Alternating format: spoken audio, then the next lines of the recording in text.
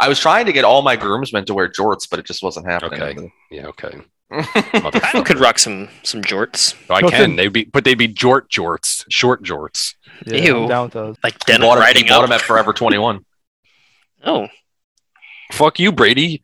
You always say Justin can wear short shorts. Look at these short shorts, buddy. whoa! I don't even have pants on. That's good. Kyle, I never said you couldn't wear them. I said that denim riding up might not be a great idea. That's all I was saying. I'm ready to look like Ronnie from fucking Oh my Sleepaway god! Camp. My I girl just got to from, get a little bit more jacked. My girl from Friday 13th Part 2 got the short shorts too. She just don't look good anymore. Mm-hmm. Yeah. So did what's his name in the wheelchair, but didn't really matter. Shelly? His dick still worked. No, that was part Ted? 3. Yeah, no, Mark. The one who got hit in the face with the fucking machete. Yeah, I know. Yeah, I don't think you knew that. Then though. he goes You down never the seen stairs. Yeah, it. No, yeah, I just told you that. That's how he you was knew. trying to go down on her, but Come on, man. He's got no legs. What the? Or he does, but they don't work. it's the same thing. Brady, is your headset wireless? No, Well, mine. Oh. No, Brady's. The wire's just on the other side. He's tricking our asses. I saw the Yeah. light up thing. And I'm Literally, like, it's just shit, so he's dark like- in there, you can't even see it even when you He's hold it. fancy It's guy. because he's got his Android camera on. Yeah. fuck Oh, you. Let me take a picture of my Android. real quick. Stop being so dumb and poor. They said it on SNL. I'm Got recording his on a ass. MacBook. Thank you very much. Yeah, I think well, so am I. So is what, you're the Kyle. only person with a MacBook now? Yeah, don't think- I am, Kyle. No, I was talking to Mark. But yeah, Oh. you know what, Brady? Fuck you too, bro. Let me take a picture of you guys on here. Dude, look at how good that looks. I really can't see anything. That looks great. I'll That's send like it to you guys. best quality ever. Hello? Do you want to die tonight, Cece?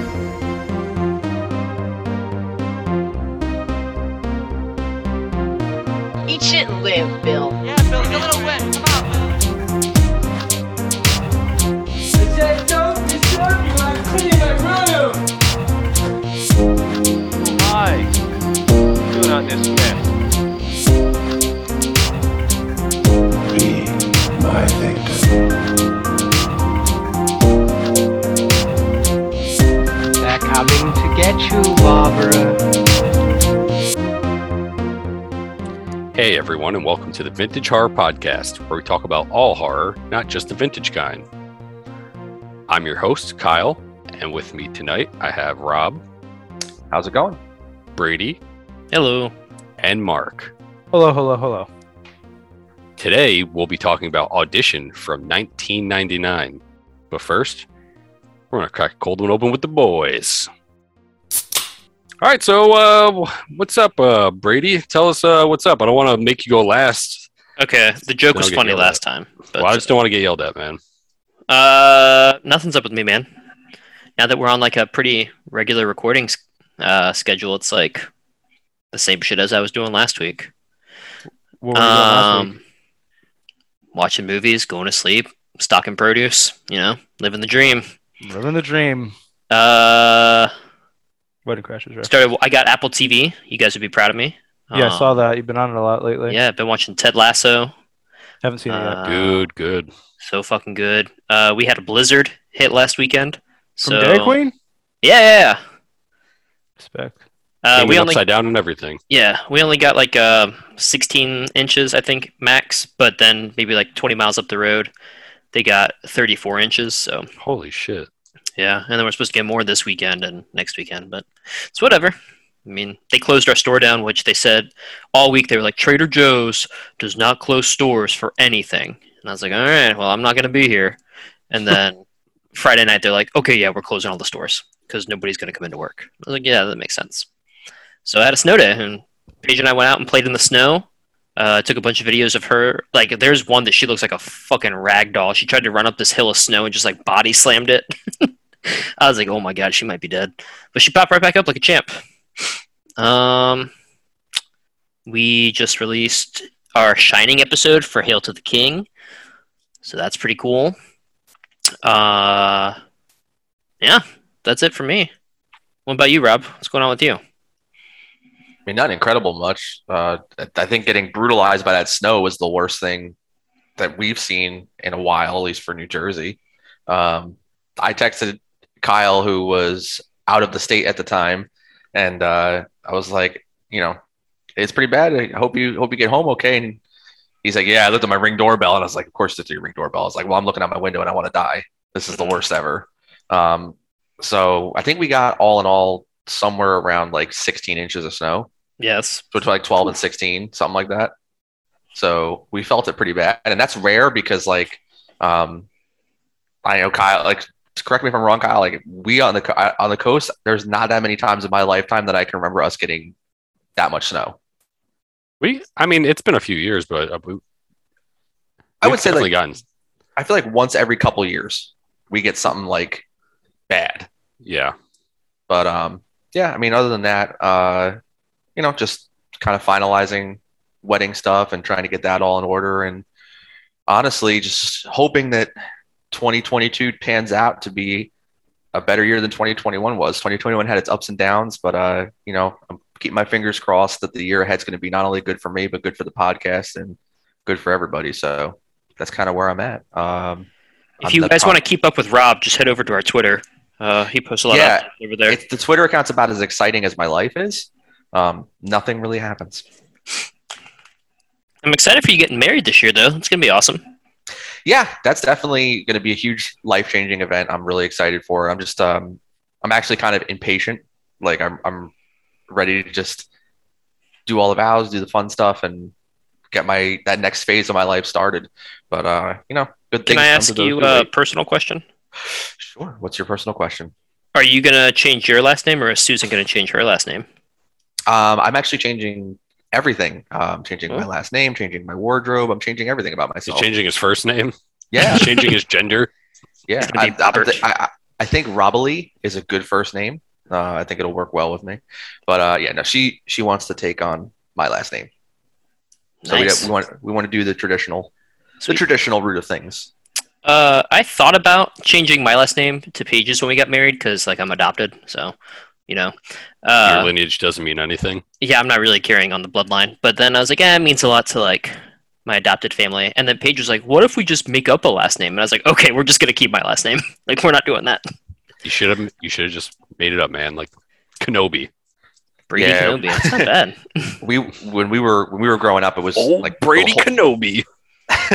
The lineage thing was always kind of like super important to us because we were the first like male children in my dad's side of the family in a very long time, and we came along very late. My dad was 60 when I was born, so he had girls previously, and I just remember my great uncle just being like, it's so wonderful, you boys are going to carry on the family name. And then I told everybody I didn't want kids, and I became the least popular member of the family very quickly. You said the buck stops here. But I've grown into a more mature and differentiated viewed man, so I'm more open to having kids. I'm actually looking forward to starting a family, and I know that's something that a lot of the people who have known me most of my life are like, didn't see that coming, or apparently some of them just said I've been in denial my whole life. So I'm excited. I'm excited for the next chapter. Cool. And I'm excited for everybody except for Brady to be there. Yeah, that's cool. Enjoy the next chapter. So is Brady not coming? I don't understand. Wow, are you just inviting me? That's fucked up. I mean, Brady's invited, but I assume that he had to work. It's in October. Fucking like a year away. What the fuck are you talking about? I might be on call that weekend. Kyle might be on call. I'm not. Nope. I'm not. How do you know? Because I have my schedule for the year. It's wild. Do you really? Yeah. That fucking sucks. I could do mine for the whole year too, but once this way I can plan my fucking life. But once people take vacations, so. It's going to change. So yeah, that's the benefit. Like my job, like I get the yearly calendar with like everything laid out for me, so like I can plan my whole year out. I do like that. I understand what Kyle's saying. It's nice knowing what's ahead, so you can plan around it. Mm-hmm. So I'm going to kick it to Mark, the most interesting man in all the world. As soon as when I'm drinking the water, great. Well, I assumed you were drinking the water prepared to give a speech. No. Damn, boy, you thirsty? Just very thirsty, Had too much. Well, I have that effect on people. Had too much sodium today. Damn, you're going for bottle number 2 over there? Bottle like number 20 today. Yeah, but since we last recorded, nothing too much going on. We get to see our friend Mike this weekend on unfortunate circumstances, but we still get to see him and his family. Haven't really done too much. Been watching stuff. I started watching on Hulu the Pam and Tommy thing, like their sex tape thing. I don't know. I'm kind of like, there's only 3 episodes out, and it's kind of like, I don't know. I don't really care. I'm like, I don't know if I'm going to finish that.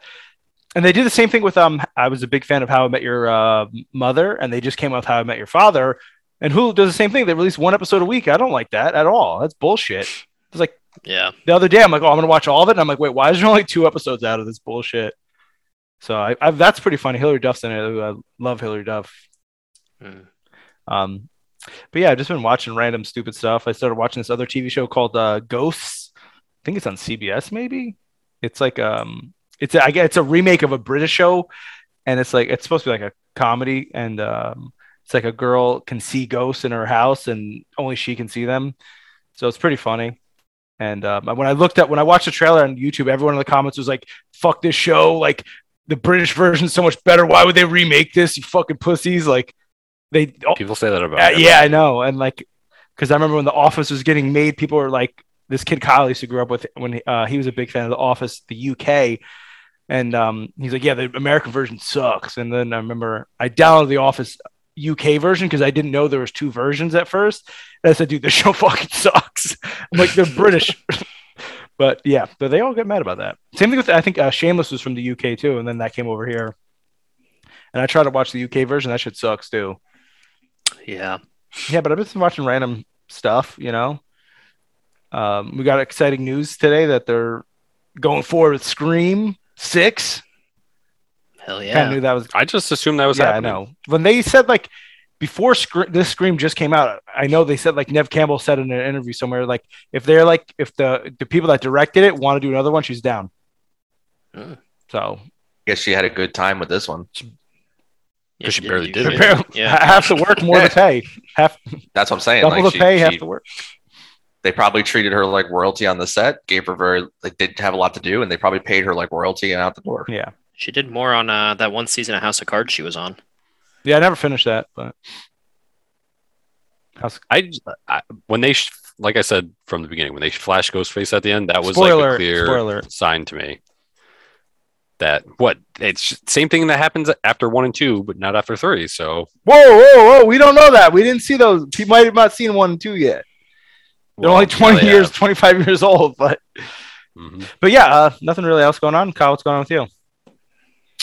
Rob kind of alluded to what I've been up to. Our friend Travis, he was on episode 20 for Halloween H2O, helped him move down to North Carolina, drove down. He picked me up early as fuck, barely got any sleep before that, drove down, helped him move in, set some stuff up, stayed there Saturday, and then Sunday flew back.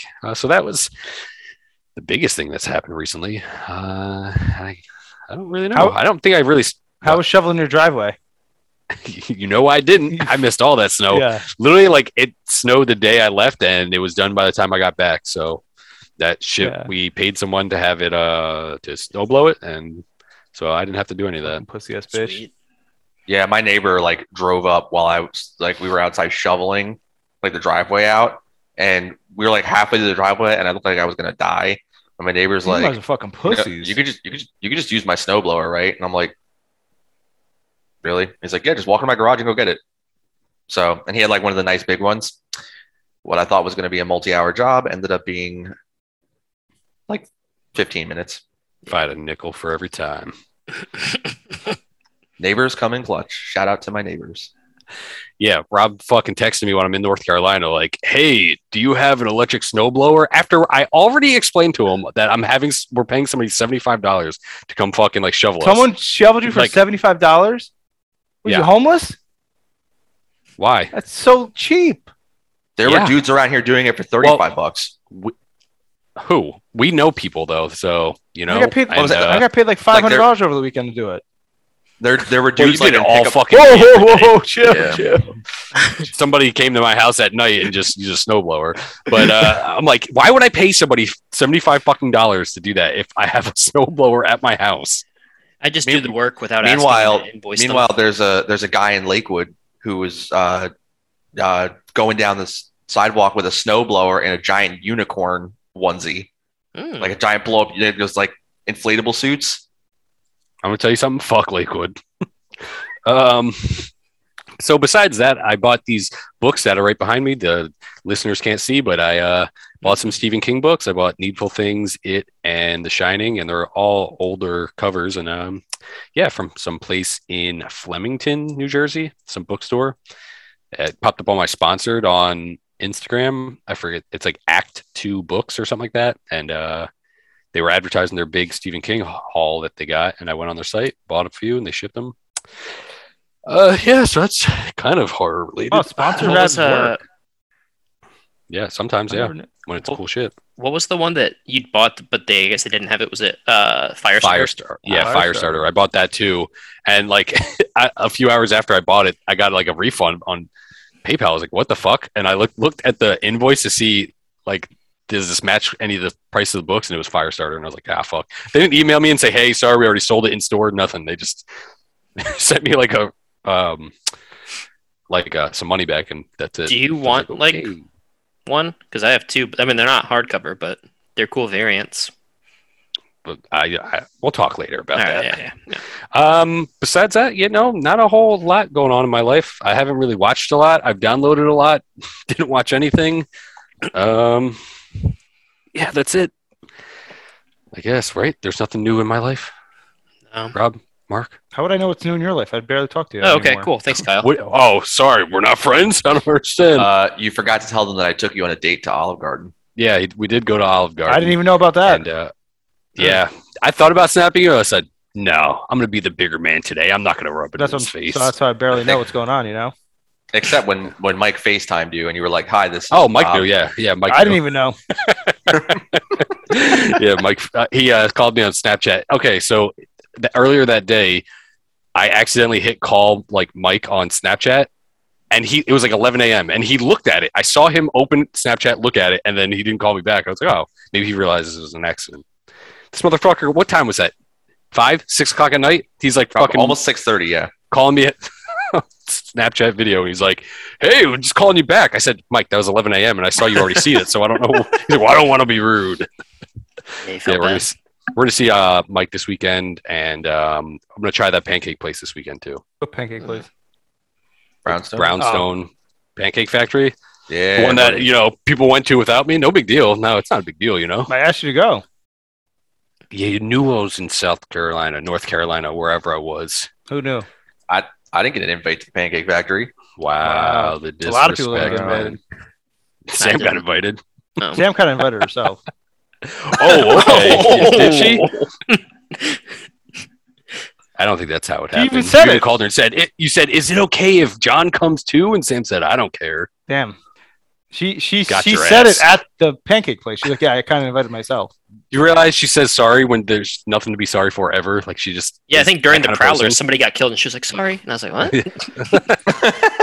Well, at least she stayed the whole time, unlike Justin, right. So...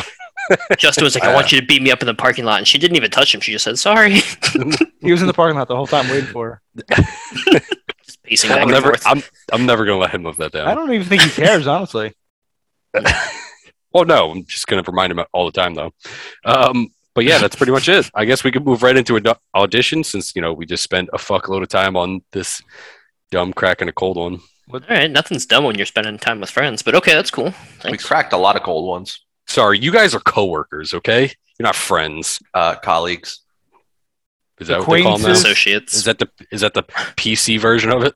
I mean, that's just white collar versus blue collar there. We're going to get okay, you better watch. All right, calm when down, you bring Rob. color in the things, you better watch out, Rob. I have a black collar. Hashtag color brave. I have a black collar on. I don't know what that is, so. All right, so Audition. It was first shown October 2nd, 1999 at the Vancouver International Film Festival. Huh. And then it actually premiered in Japan in theaters March 3rd, 2000. So it didn't come out in 1999. It did, because that's when it premiered. It's rated R, has a runtime of 1 hour and 55 minutes.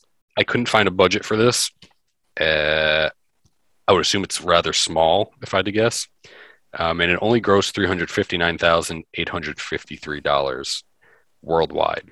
So I don't think it had a very big theater release. But it said over the span of like 2 months or something like that. Via Wikipedia, it's like 131,000 was American. Yeah. It holds a 7.2 out of 10 on IMDb. And on Rotten Tomatoes, it has an 82% on the tomato meter, 80% audience score, and 3.8 out of 5 on Letterboxd. The director is Takashi Miike. Is that how it's pronounced, Rob? Yeah. Anyone that's in this movie, I just wrote down guy, girl, son. Not ever going to try to use and butcher any of these people's names. Just do it. I That's got what you we're here covered. for. I'm not trying to get canceled in 2022. I would say his other biggest movies are 13 Assassins and Ichi the Killer. Yeah. Besides Absolutely. that, looking through his resume, did I it. didn't really see too much. Yeah, he did. He do the second Ichi the Killer too. I don't think so. Yeah, I think he just did the first. Yeah, I didn't see that in there at least. I mean, watching this, and I won't say too much more than this, but it is clear how he made this film, and then was like, wait a minute, I liked what I did here. Let me just escalate in Ichi the Killer. Yeah. Yeah. I don't know too much about Takashi Miike, but I do know that at the time that this movie was filmed, it took about 3 weeks, which is a little bit longer. I think usually his movies up till this time only took about 2 weeks to film. So I think he's a very minimalist type director. Usually, I'm assuming low budget films, and did what he could with the budget. You know what it almost reminded me of? Exactly what happens in this movie. Like he's somebody works at a film studio and just makes shit for cheap. Yeah. This is actually a biography. Mm-hmm. Yeah. It was written by, the novel was, this is based on a novel. I don't know if I said that, but it's the novel is by Ryu Murakami. And I don't really know too much about them. I didn't look into other stuff that they wrote. I would assume this is probably one of their biggest authored pieces, but the screenplay was written by Daisuke Tengun. Not even gonna try it. Yep, Daisuke Tengun. Yeah. And I don't think he really did too much either. He did a lot of other small shit, I think. Not a very big screenplay writer. So there's really not too much to talk about on that front. I don't know if you know more about the actual director, Rob, since you chose it, or what I know about him is that he's kind of lauded. He has a huge backlog of stuff that I've never seen, but he tends to float in cult cinema circles as like a big name that and especially in the Japanese. So without adding too much context to it, the way films are released in Japan is not the same way that films tend to be released in America. Like you get a lot of art house theaters and stuff like that, and like smaller showings of things, especially in the 90s. That was really big. It was similar to more similar to the way things were like the 70s and 80s in the United States, like individual theaters buying products and showing and stuff like that. But the Audition was like a big film for him in terms of breaking out internationally. But he's long had been seen as a more of a cult film director. I have not seen a lot of his other works. Before this, I had seen 13 Assassins, which is probably my favorite film by him. I really like that. I don't know, Kyle, if you've ever seen that movie or not. No. It's very, very, very good. I like it. It's almost a little bit of a reimagining of the 47 Ronin. Gotcha. And then Ichi the Killer is a giant lesson in depravity. And that kind of caught my attention. So I think I had some certain expectations going into this film and his directorial style. And this film is a big departure, at least in my opinion, from those two films. I mean, certainly I'll get into more, but yeah, I don't really know a huge amount about his backlog, only just that based on those three films, I've heard his name quite a bit. Gotcha. We'll get into some of the characters. I mean, there's not many to really talk about. If we started naming a bunch of the movies that some of them are in, you would never have heard of any of them. So we'll just go with Shigeharu Aoyama. He was played by here we go. I think I got this Ryo one. Oh, never mind. You got it. Ishibashi, who was in The Grudge 1 and 2, and then War, which was that movie with Jet Li and Jason Statham. You guys ever see that post about Jet Li recently about how he looks old and people feel he looks like he has cancer or something like that? Yeah. No. That was like Oh, years you need to ago. I look feel into like that. someone posted that. Yeah, that was like a couple years ago, Yeah. right? Only like 2 or something, or maybe 2. Yeah, I think he maybe just more looks than that. old. Yeah, well, he looks like he's sick though. Like for someone who like I don't Could know. beat my Never ass. mind. Yeah, he looks like he can't anymore. So the girl who plays Asami Yamasaki. It's her birthday today. Happy birthday. Is Happy it? birthday. Yeah, happy birthday. Dude, synchronicity in the world, Isn't it? man. It's all the Matrix. There's a glitch in the Matrix. I know what that means. I've seen that. I've never seen it. Can you pronounce her name for me, Rob? Let me pull that one up there. Eihi Shiina. Yeah. So she's not really in a lot. I think she was in like it was something like 9 or 12 movies or something like that. She's in Sky High, I don't even know what that is. the 2003 movie with Kurt Russell and Kelly Preston, and like they had the Oh, really? superheroes and their kids go. Oh, You sure? like I don't think Sky it's the High. same thing. That is not the same thing. Oh bro. no, wrong You one. fucking racist piece of Yeah, shit. I was like, I'm like, I that don't- ain't the same shit. No. She was in the different Sky High TV. Oh, yeah, I was like, because I was looking, I was like, I didn't see that on Kurt there. What are you Russell. talking about? I was like, My I don't bad. think I don't think she's speaking English for any movies, honestly. The only movie that But, Tokyo Gore Police. Yeah, I mean that's a pretty big one. That's the only movie Yeah. I've heard of that she's been in. Right. And I think her most recent thing was like 2017. So and I think her like acting comes sporadically. Mm. It's not, she didn't have like constant work. Like it's not like every year she came out with a movie. It was pretty sporadic. But I think that we should just mention her, one, because she's a big role in this movie, and 2, I think she did a really good job. Mm. So I think it's worth mentioning her. And then the last person I'm going to talk about is Want me to help you out with it? sure. Which one? Fucking dildo. Yosha which character? Yashakakiki? Yasuhisa. Yasa Yoshikawa. That Yeah, was close, honestly. Jun Kunimura. yeah. He was in Kill Bill Volume 1 and 2, Ichi the Killer, The Wind Rises, which is a Hayao Miyazaki film, Attack on Titan. I think there's 2 live action movies or something like that. And he was in the Full Metal Alchemist live action. And he was also in Kate from 2021, which had Elizabeth Kurt Russell in Winstead it? or whatever. No. No, Is Kelly he? Preston. No, with fucking Mary Elizabeth Yeah, Winstead or Woody whatever. Harrelson.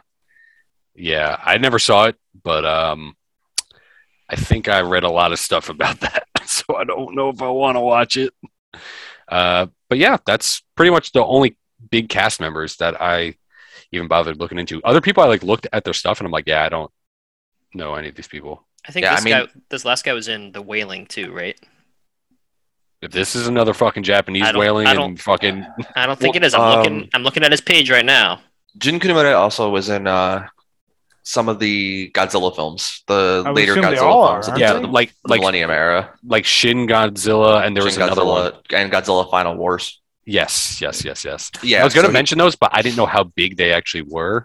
Yeah. Well, Another Shin thing Godzilla is what spawned that new Godzilla film in America, correct?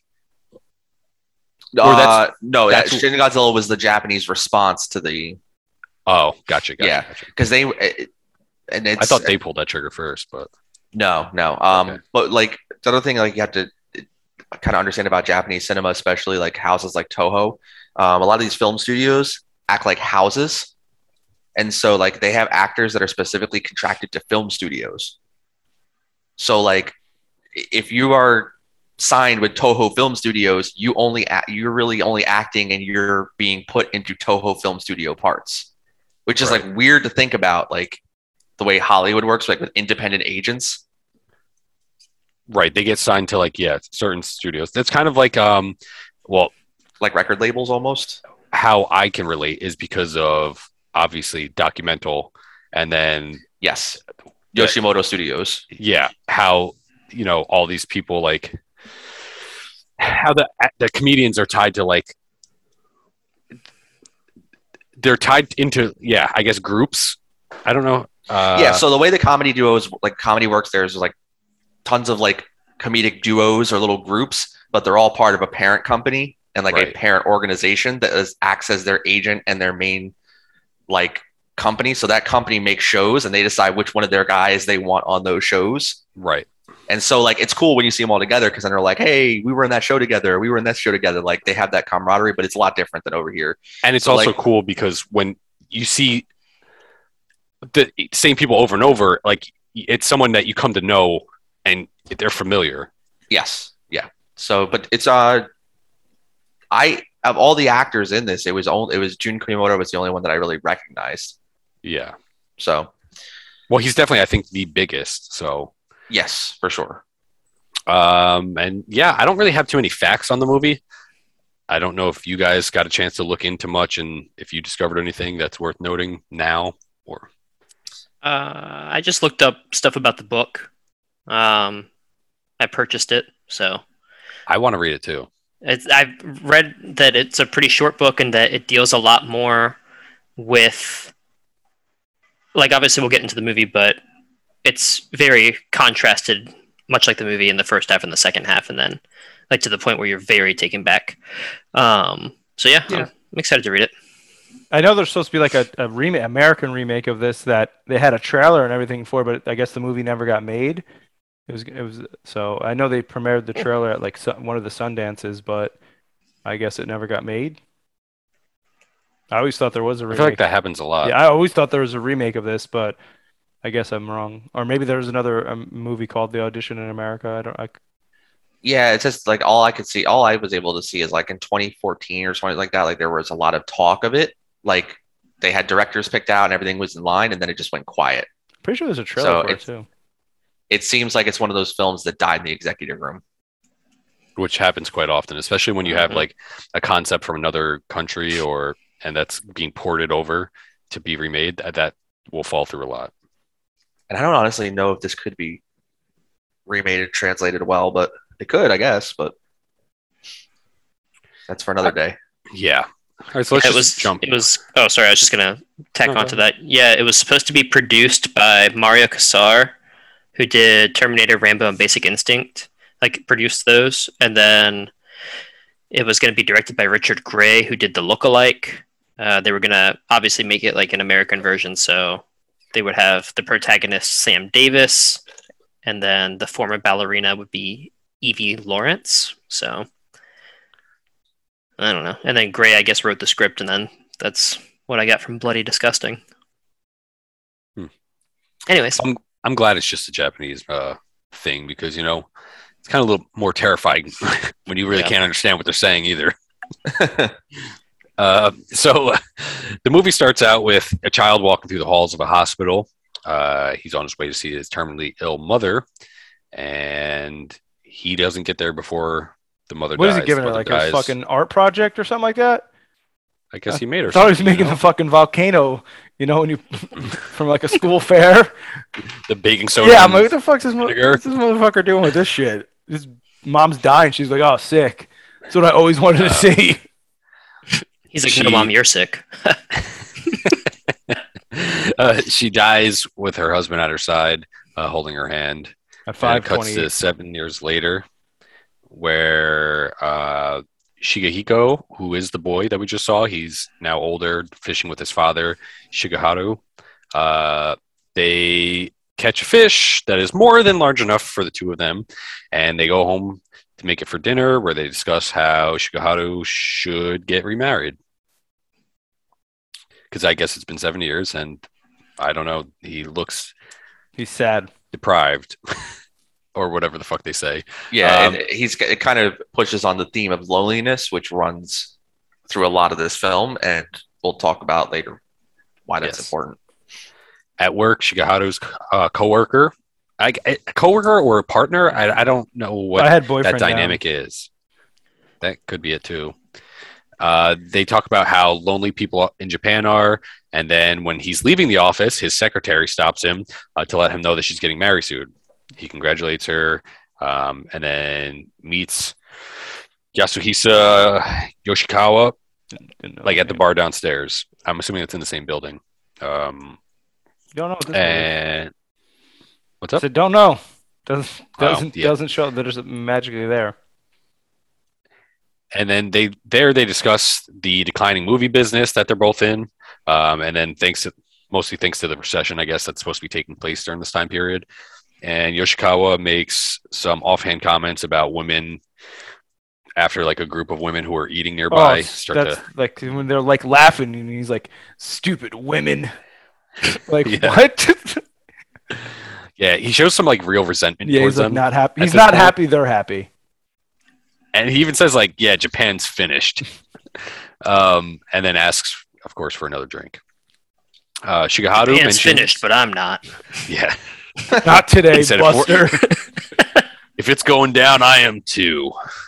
Shigeharu mentions he is looking to get remarried after his son mentioned that he looks dispirited. That's the word that they used. He says that he doesn't want an arranged marriage because he's above that, I guess, or he doesn't agree with that, which I agree with. I'm down for the arranged marriage. Yeah, if it helps some people, but we can't fix all incels. You know what I'm saying? Something like that. Supreme gentleman out there. But he would like a young girl with some kind of talent because talents give you confidence. And he also proposes seeing many women so he can choose one that he feels fits him best, so he won't fail at marriage at his age. Because I guess, Japanese in their culture, they're very prideful, and to fail at something is Very sad. disgrace, not to you, but I guess To your family. your name. Yeah. Yeah, and on top of this, he also makes some comments about the women having confidence, the idea that an unconfident woman cannot take care of herself in a home, and therefore he would not want to be with an unconfident woman that he would be stuck taking care of and having to foot everything for. So he's, obviously he knows the type of woman that he wants, and he feels very strongly about He it. wants a sexy young working woman. I'm going to go out on a limb and say this is not misogynistic. I'm going to say this is just truth that he's spitting. Oh my god. I think he's just a horny 50-year-old man. Well, yeah, probably that too. Aren't we all? I don't think any of us are 50, but No. Well, we are horny though. Am I right, feel boys? 50. I feel You're okay horny right now. You're horny, raise your hand. All right, just me, okay. Anyway. You could have gotten away with that. Nobody can see. yeah. Yeah, I was about to say, Well, then why didn't you raise your hand, Brady and Rob? I didn't raise my hand either. Why'd you call me out? It's just like Olive Garden. You're leaving. I know, right? Because these two are afraid, okay? They're afraid that their significant others are going to hear or see, and I ain't going to stand for it. Oh, I tell Paige I'm horny all the time. She's like, I don't give a fuck. She's like, yeah, and I'm trying to watch TV with my cat. Right, so exactly. fuck off. So, I mean, if I was horny right now, I'd say, yeah, I'm horny. You'd probably hear her yell from the other room. Nobody cares. You should just call her and say, hey, I got something to tell you. Just Can you do something for me? Not that. Can you just tell them that you're not going to do that? Thanks. Okay. Then laughing, Yoshikawa suggests holding an audition, but disguise it as an audition for a part in a movie. This is like peak dirty old men. Yeah. So let's just funnel in a bunch of these young women and pretend we're going to give them a part in a movie, and then you're just going to pick your wife. This is literally what Harvey Weinstein went down for. Like quite literally. yeah, and I mean the string of questions that they ask is they go from like, okay, that's a reasonable question to why would you ask that? You know what? I appreciate every single question, but we'll get to that later.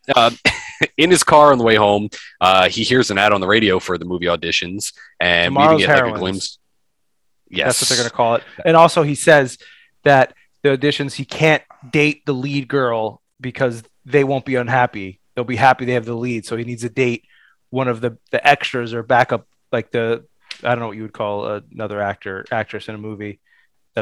Supporting role yeah. Because they'll be unhappy they didn't get the lead role. Right. And then we even get a glimpse of it playing in what we learn to be Asami's house. Shigeharu looks through a batch of applicants that they received for the roles, looking through to see if there's any girls that stick out to him. And he also looks at the fucking photo of his dead wife, like sitting on his desk, around. and turns out he's feeling real fucking scummy and sorry for what he's doing, I guess. Ashamed. Yeah.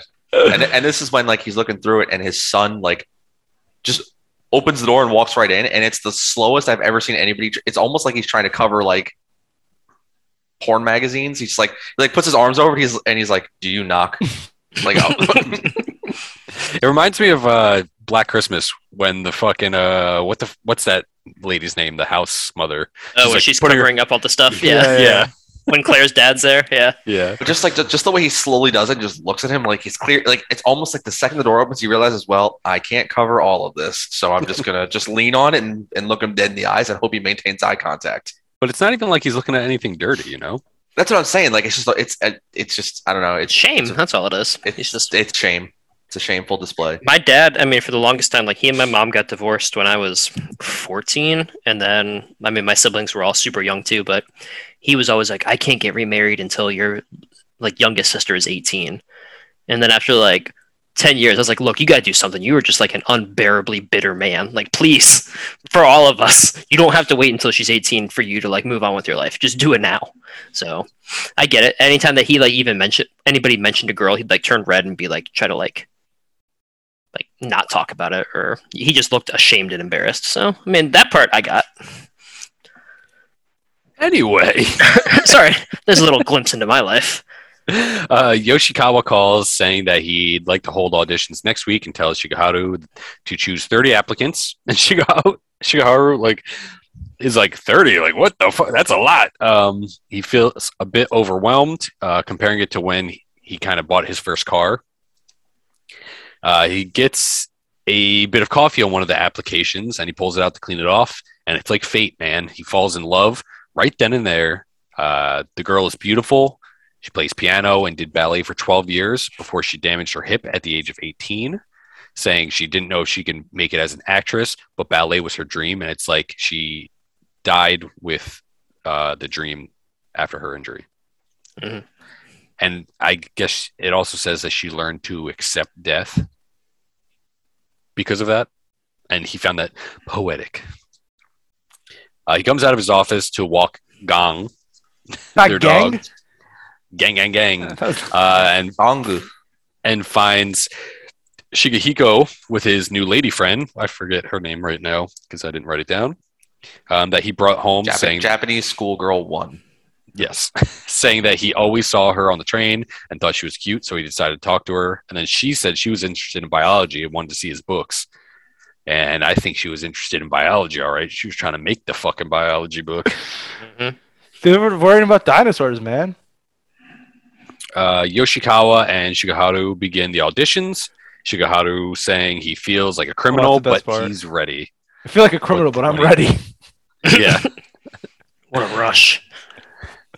They meet with several candidates, asking questions, recording them, and Yoshikawa leads the process, asking girls to smile or walk a little. He takes notes and says he hopes that Shigeharu hasn't changed his mind, but Shigeharu's just a little nervous, that's all. But in all actuality, he's just waiting for Asami, the applicant that he took notice of earlier when he was fucking up the applications. And then we see, like... girls cheerleading, one in a swimsuit. Yeah. Dude, my favorite. No, I'm wondering which one's your favorite, Kyle. The one that's like my agent specializes in porn. Yeah.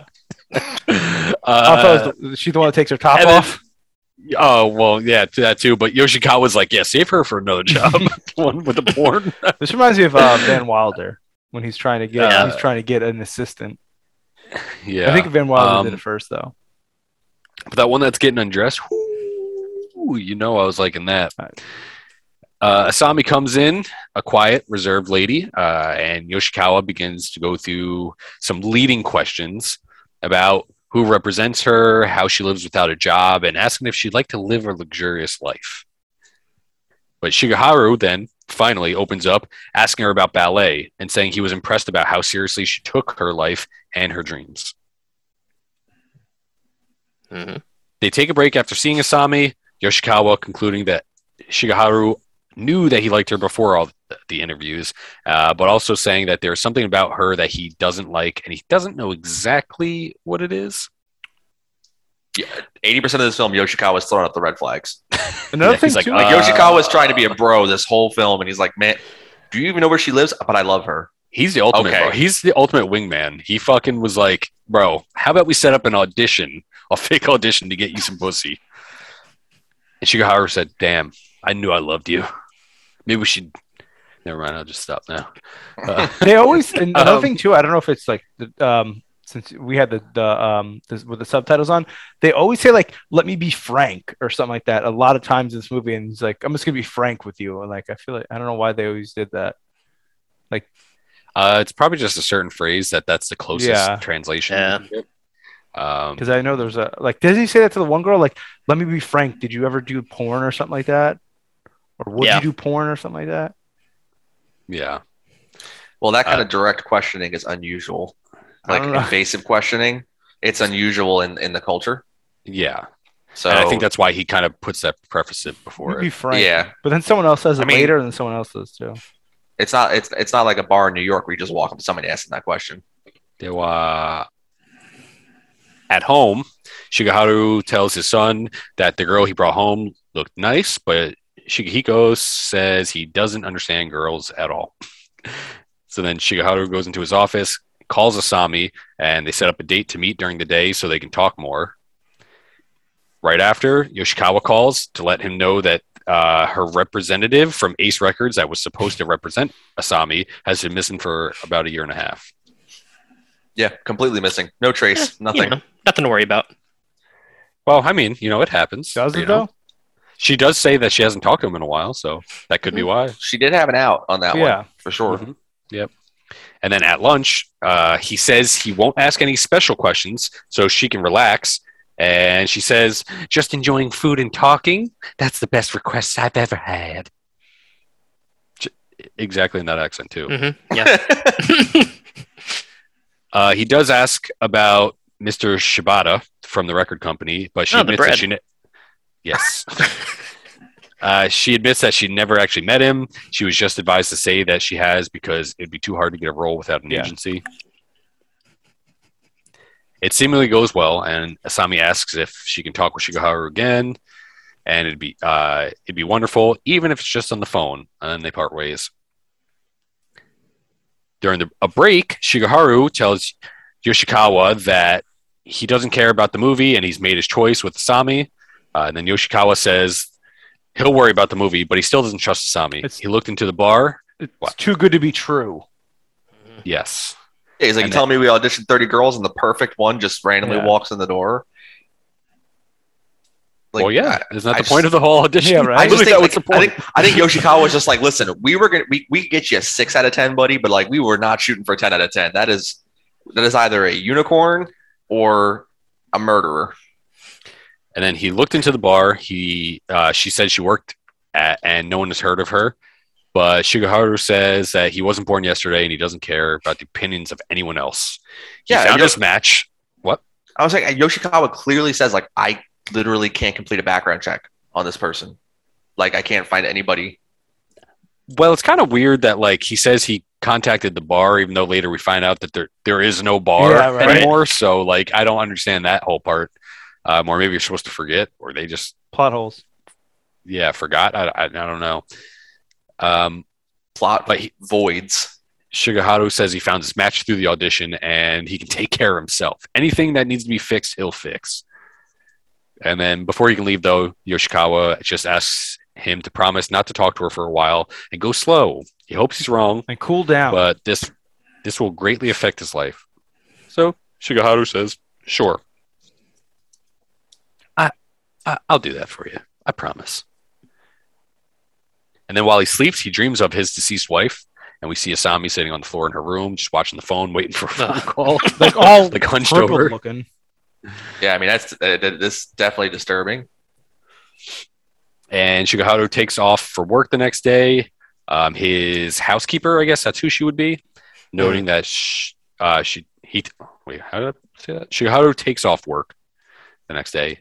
His housekeeper noting that she never seen him take off before, but since his wife died, he's raised a son by himself and started a successful company. Also saying that she's sure he has a nice girlfriend, which kind of causes him to smile and glance at the phone because he really wants to call her again. Well, this is before this too. It's like him back at work, I think, and then his secretary's like, "Okay, I'm leaving now," and it's like, "No, that's right now," and then stares at him, and then it goes back to him just looking at the phone. Mm-hmm. But I don't understand what's the point of that. The secretary just of what? The secretary come in and said, "Okay, I'm leaving." Well, I think that comes up you find out later. later. That comes later. Yeah. Yeah, you find out later on that one. Okay. Mark was sleeping by then. Yeah, dude. So yeah, his I thought she was. We said secretary, right? I guess it's the secretary. Yeah, because like in the beginning she seems like a secretary, but then she just seems like one of his employees later because there's a whole like office of him. Yeah. But I still would Yeah, I think she assume was like it's a his secretary. assistant or secretary. Yeah. She says goodnight, looking at him with a bit of concern as he focuses on his work. But then when she leaves, like Mark said, he's like looking at the phone, and he picks it up to call Asami, then hangs it up instead. He goes to walk away, and then he's like, "No, fuck that! I'm tired of being a bitch. I'm tired of dying." Going in. So he fucking gives her a call. And then in her home, still sitting on the floor, hunched over, she smirks as the phone starts to ring, and a sack, like large burlap sack, just starts rolling around. They're So like, I gotta say, up until this point, this is what I was like, what the fuck are we watching? This is like an It's hour like- into the movie too. Yeah, and this Yeah. movie like is pretty long, like compared to the other movies we've been watching. But I was like, Hopefully, Kyle picks a short film next. what the fuck are we doing? Is this like a romantic comedy? Like I don't. Is it? I mean, like, was it something kinda funny up follows- to this point? well, I mean, the funny part was when they're like auditioning all the girls. So Oh yeah, that was pretty funny. but Yeah, this marks a bit of like a bit of a tone hiccup.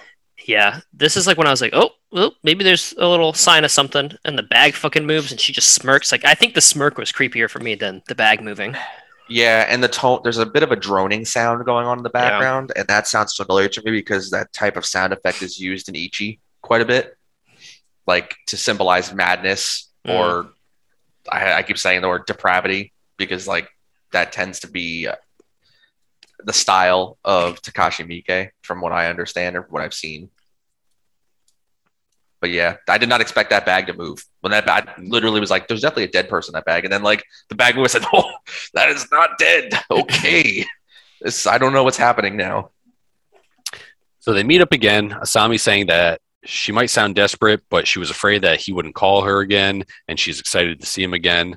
And then Shigeharu asks her about her family, and she says they just moved away because her father likes to golf, and Chiba is a more convenient spot for that. He asks if she still works at the bar, and she says she does, but her boss likes to interfere in her personal life, so it's best if he doesn't visit her there. Red flag, red flag. Yeah, I still work here. Don't come there ever. These are just signal flares at this point. Just do not. He tells her that the movie is on hold and will most likely fall through, but she says that she's just glad she got to meet him, and she never thought she'd get the main role anyway. She also says that it's hard living alone because she has no one to talk to, that men have approached her, but Shigeharu is the only one that accepted her and tries to get to know her. So then on the ride home, he says that he'd like to eat dinner with her again, and she asks when that will be and apologizes for pushing him, but he says he'll call her, and she gets out like at a random spot Like on the side on of a the road. bridge. No, it's not a bridge. It's like, isn't that right on the street somewhere? I think Like it was right- it looked like a bridge. I thought she was gonna jump off. like a bus stop. Shigeharu goes into Shigehiko's room to tell him about Asami, but Shigehiko, already guessed that Shigeharu had a girlfriend. And Shigeharu tells him that she's 24. He hasn't proposed yet, but they are going away for the weekend, and he'll meet her soon. And he's gonna ask to propose this weekend. He's gonna propose this weekend. And it's funny because like Shigehiko's like, damn, she's like my age. And then his dad was like, you want some too? Eiffel Tower, motherfucker. Hell yeah. High five. We must have been watching different subtitles. Yeah, something like that. Maybe I was watching other auditions, if you know what I'm saying. Yeah. Yeah. On their getaway, Shigeharu tries to come up with things to do before they go out to dinner. And as he's coming up with ideas, Asami turns off the lights and starts to undress herself and climbs into bed under the sheets, asking Shigeharu to come to her. And he said, oh, I'll come to you, all right. Yeah. He goes to take off his clothes, and she tells him not to take off his clothes yet and just look at her body. She pulls the bottom of the sheet up, revealing scars on her legs, where she says she burned herself when she was younger, and tells him she wants him to know everything about her, and then pulls the sheets off of the rest of her. He tells her she's very beautiful, and she tells him to love her, only her. And when he agrees, she says that everybody says they will, but she hopes that he's different from the other guys and that he will only love her. He takes off his jacket and climbs on top of her. And boy, did I think we were about to get the real porn, but we didn't. Just transitions to him waking up in a bed alone. Phone starts ringing. I also didn't understand this one scene because like it moves so fast. Like when he jumps on top of her, like for a second I was like, "Oh, is she like killing him?" I thought she was gonna turn on top and like start riding him. Honestly, that's what I thought. She was gonna like go Basic Instinct and like go on top and then like kill him. But anyways, spoiler. Then it's just him looking all fucking drugged. Yeah, he does not know where he is. Yeah. It's the front desk, and they apologize for calling so late, like 8 fucking times. They just keep saying, like, hey, I'm sorry it's real late. I'm sorry I'm calling you late. By the way, Sam I'm must sorry have I'm auditioned for this role. Yeah, it could be. Oh, man. And they wanted to know if he was staying since his partner, Asami, left. And, like, what fucking hotel in real life would be like, hey, we saw the other person that we saw come in with you, like, leave. So we were just wondering, like, I know it's like 2 a.m, but are you planning on staying the rest of the night? We tried calling 3 fucking times, but we're just going to keep calling. You still staying? It'd be like Motel 8 or whatever it is. Like, you got a bill to pay, buddy. Yeah. You did We not just put want to a make sure credit card on somebody's file. still here to pay. But that guy looks like a fucking robot from the front desk. It was. He's like staring off into nothingness. He's like, hey, just wondering if Maybe he was nervous. Damn, Kyle. He was also dressed pretty nice for being awake in the middle of the fucking night at a hotel. Hey, just for the job you want, not the job you have. You know, Brady? That's probably why all of us are dressed like fucking dog shit right now. Yeah. What are you talking about? You're not even wearing pants. You're right, but I do have a shirt on. Yoshikawa and Shigeharu go into a conference room, It's hot in here. and Shigeharu tells Yoshikawa everything and that he's called Asami several times, but she hasn't answered. And Shoids gets dropped off at a random point in the street, so he doesn't know where she lives because she doesn't get dropped off Secret girl. in front of her house. All red flags. He says that he wants to talk to her face to face since he thinks that there was a misunderstanding. I'd say so, and then asks Yoshikawa if he could find her address for him. And he says, forget about her. Mm-hmm. Yeah, this is Yoshikawa's last trying to like saving grace here. And he's going to look for her by himself. Yep. Yeah, he says he's getting too excited over a young girl.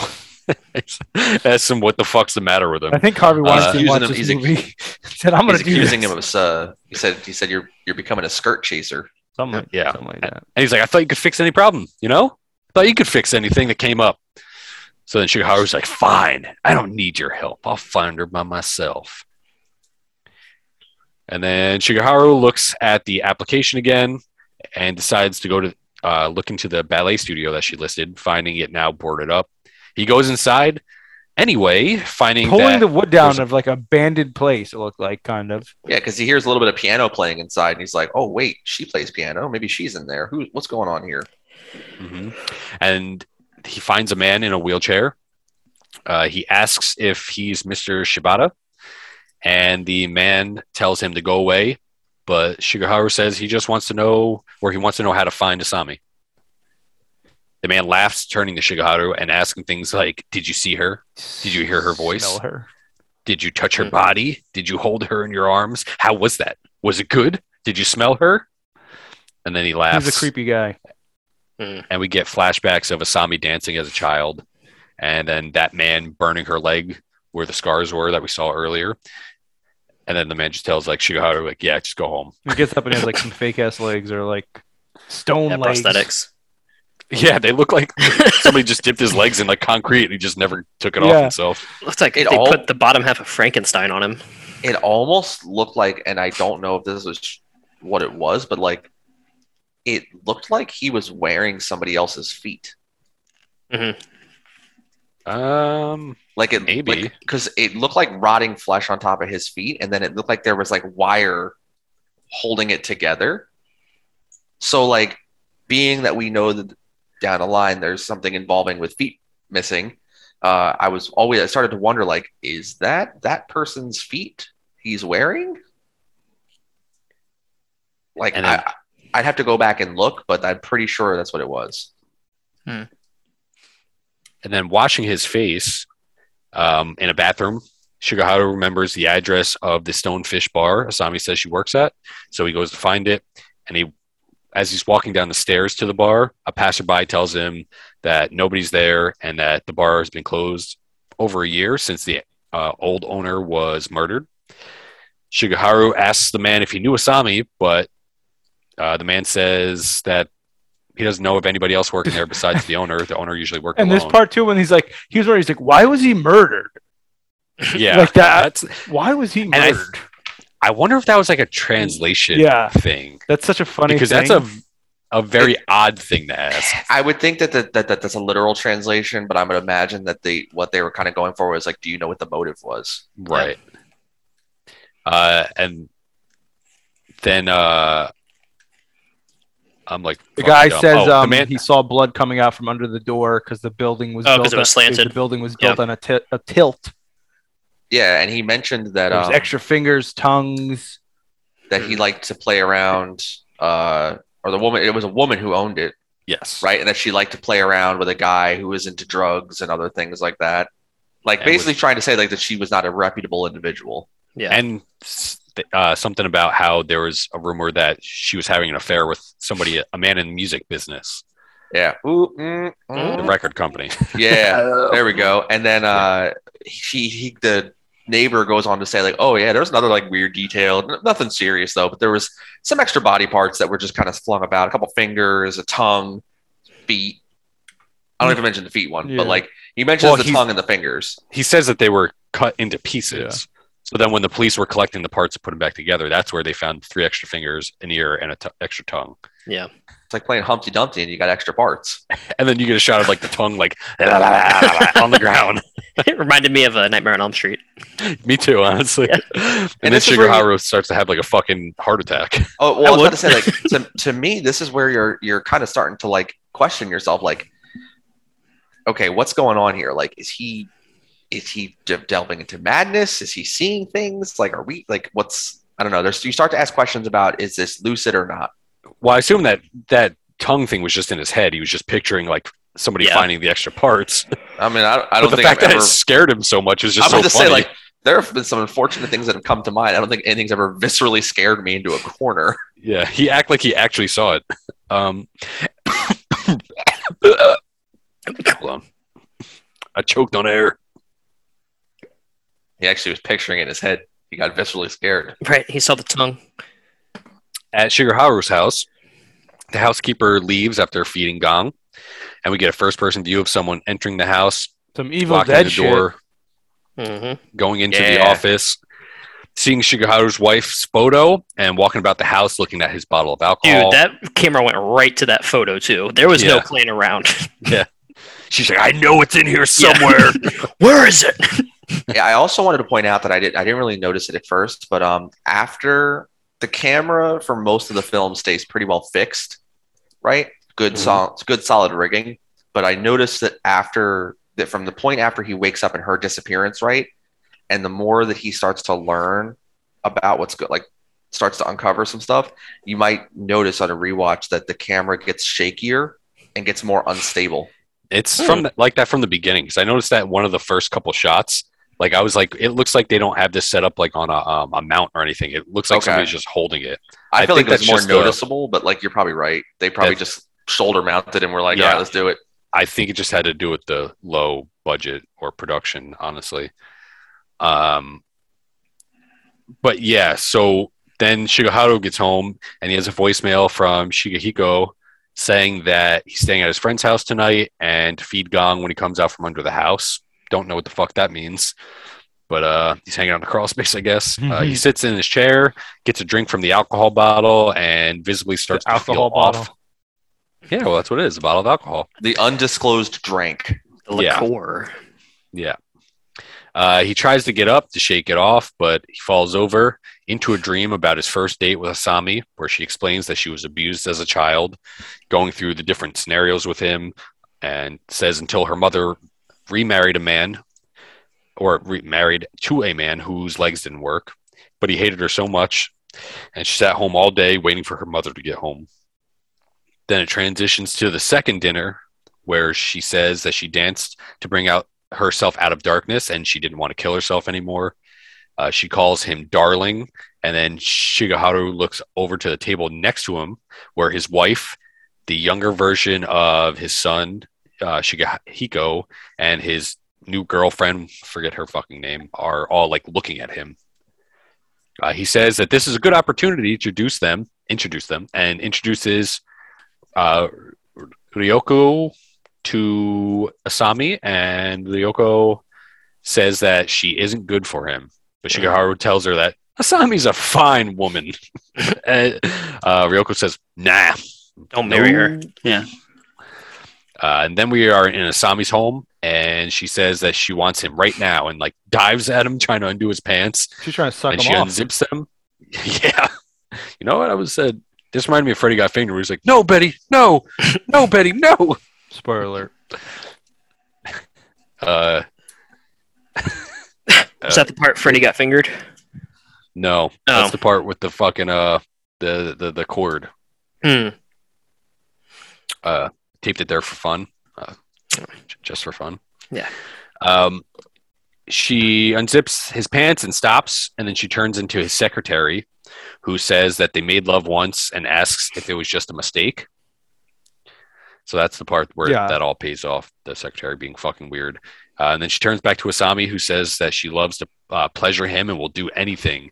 And he tries to get away from her, and she turns into Misuzu, who is the son's girlfriend, girl, who laughs at his hard-on.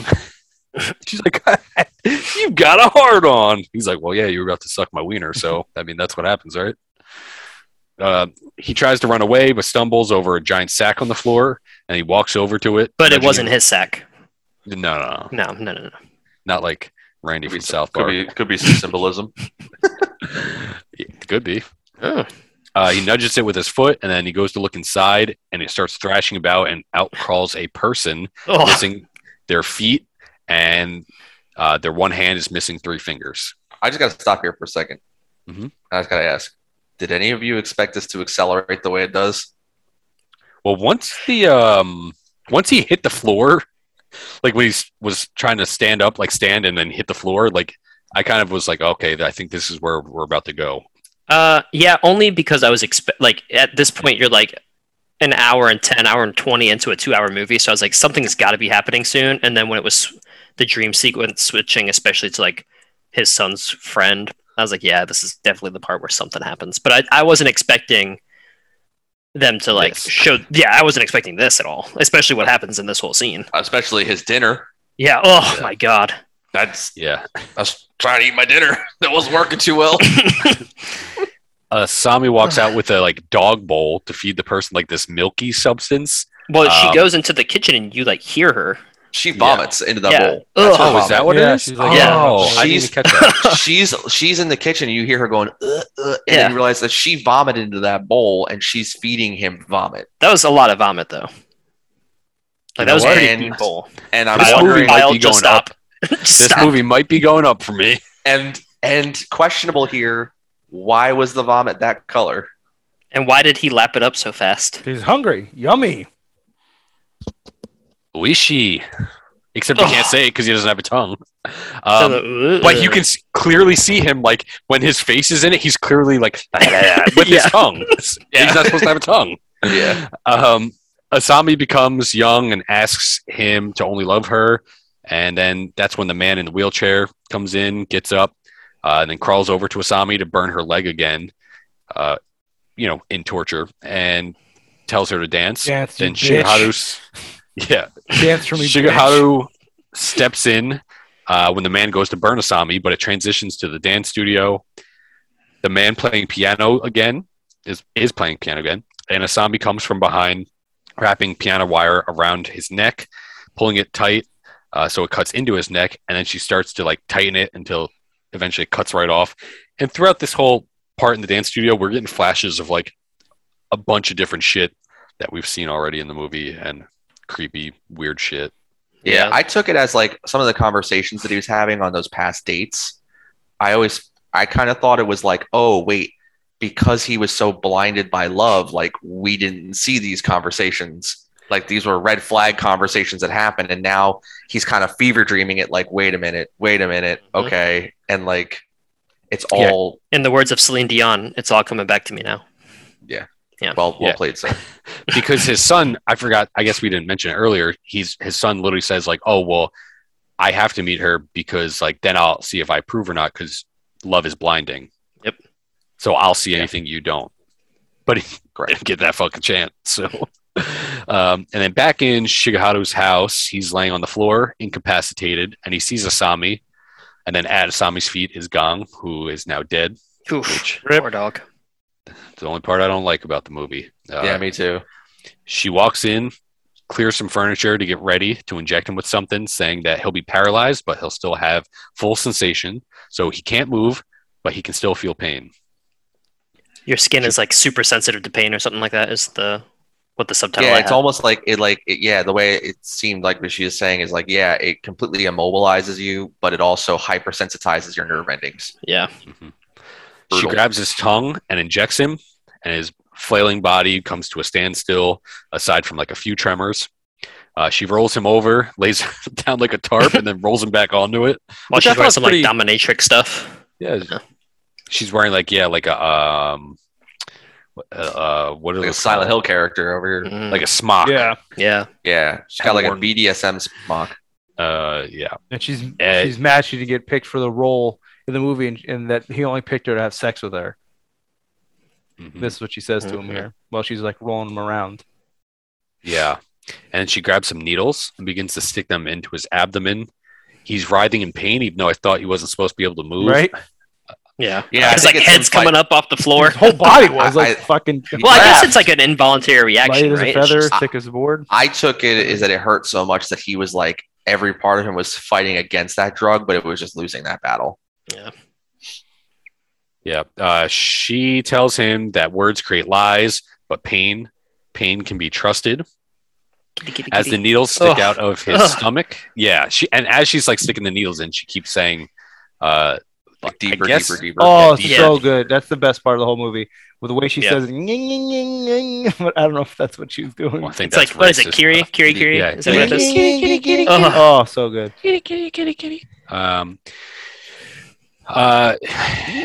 As the needles stick out of his stomach, he lays his head like back, and she mounts him, Yeah, she like kind of thrusts. passing right She over like the needles. thrust forward over those motherfuckers. That should And probably I was like, hurt. those needles must have like gone inside of her. Yeah, too, right? You would think they would stab her. I think they would just bend over, no, because they're like so long. Let's try it. Either that or push Ah, down that's true. deeper. Yeah. Nying, nying, nying. Either way, it probably ain't feeling good for him. She puts his head straight and then sticks needles under his eyes. Oh. She asks about And I Shihiko. just gotta say, like, you don't see her sticking it in his eyes, but like you're kind of from his perspective as she's doing it, but just the sound, the way they're using audio. Oh, Yeah, And then Yeah. she says it. She's like, this part under your eye is like also one of the most sensitive parts. yeah, because she says there's like the abdomen or the stomach is the most sensitive, and then she says there's one more spot, and then when she's sticking them under his wiener. eyes, she's like, and under the eyes. That's what I thought it was going to be. She asks about Shigehiko and says he needs to feel pain for Shigeharu to understand. And when he says to stay away from his son, she calls him a liar because he told her that he'd only love her.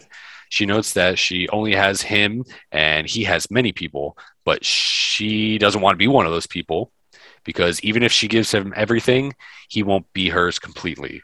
Everybody is the same, everybody. And while she says this, she is like shackling his feet together. I think that's what's supposed to be, just like Yeah, shackles, right? Yeah. So they don't flail about, I guess. She takes out the piano wire, noting that it can cut through bone and flesh easily. She wraps it around his left ankle and starts a sawing motion, going back and forth, smiling as she does so, and till the wire pulls through completely, and she cuts his fucking foot off. Throws it at the fucking door. nice solid thud. Yep. And then she wraps it around the other ankle and starts to do the sawing motion again. But as she's doing this, she stops because she hears the front door open and Shigehiko calls out for his father. She grabs like some sort of spray and runs off. And then Shigehiko calls out saying his friend got sick and had to call an ambulance. He says that if his dad is still awake, or he asks if his dad's still awake, and then he walks into the room, finding his dad on the floor, and he's just like, "Dad, what happened to you? Yo, what's up, dog? My fucking foot's missing. What do you mean?" Like, I get shock and everything, but yeah, you're like, yeah. I don't know. That's but just this is funny. where It's like what and happened? this is where like all of a sudden like Asami then emerges slowly from the door behind Shigehiko, and like Shigehara is on the ground and he's like eyes go wide and he's trying to like warn him, and Shigehiko turns around, like I feel like just as he's turning around, all of a sudden it just jumps right back to the hotel, and now he's in bed with Asami and everything is okay, and he is obviously very, very confused. He like looks at his leg and gets out and goes to the bathroom, starts like washing his face and panicking in the mirror because he's like, "What the fuck am I dreaming?" And this killer is sleeping right next to me. You don't know, and we don't know. And at this point, I was like, "What the fuck is going on with this movie?" So I went from earlier being like, "What the fuck, Rob?" to "What the fuck, Rob?" Like, And as he's washing his face, Asami like approaches from behind, asking if he is okay. They go back to bed and lay awake, and she says that she accepts his proposal. She he's rolls like, over. "Proposal?" Yeah, he's like, "Wait, what? Proposal. Oil, oil, oil, bitch, you cooking?" She rolls over, laying her head onto his body, and says, "Of all the girls who auditioned, she was the luckiest because she became the real heroine, not in the movie." And then Shigeharu closes his eyes to fall back asleep, and then comes back to hearing Asami again saying "deeper, deeper," and then we see like her. Well, that's what we hear. But then we see her approaching again Shigehiko from behind. So this doesn't make sense to me because beforehand, you could clearly she sprays the sun, and then it goes to this little dream sequence, and then it starts over again, and then she doesn't. She's like further away when she sprays. That's an editing error right there. I don't think it is, man. I think it was a trick. They tricked your ass, and it worked. Tricked me. But I love how the second time that they show her and she sprays, like she clearly like fires that mace way too That's far what away. I'm saying. She's like right 9 feet away and from him. And right away she's like, "I shouldn't have bought this at Walmart. This was a mistake." But also, when she sprays it, she doesn't like hold it down. She gives like a little. Yeah, it's like an air freshener. It's like some potpourri or it's something. almost like she's never sprayed it before, and then she's like, "Huh?" And then like he backs up and he like backs up. He's like, "Who are you?" And then she's like, psst, psst, like sprays 2 more times. She's like, "This is not. I need to get in." And then that's when she starts chasing Shigehiko, and Shigehiko's like, "You know what? I'm not going to follow a horror movie trope. I'm going to kick my survival instincts in." And he runs and he goes right up the stairwell. And as he's coming up the stairwell, he eats it, like falls at the top of the stairs there. And she figures, "I got to close the gap here and I'm going to jump on top of him and mace this little boy." And she's getting him pretty good because you hear him being like, oh God, ah. But just as she's on top of him, I mean, he kicks that Super Bowl field goal from a mile away and just launches her off the top of the steps. Yep. Falling onto the ground and assuming from what you can see at the bottom of the steps, breaking her neck. And then there's like that weird twitching thing that her neck does. Yeah, I thought it was gonna be like an alien. That's what I thought. Yeah, it's like, okay. Yeah, I'm like, okay, movie, what are we doing now? Xenomorph comes out. Anyways, yeah. Konnichiwa! All right. But yeah, he goes back down the stairs to his father, who tells him to call the police, and he does.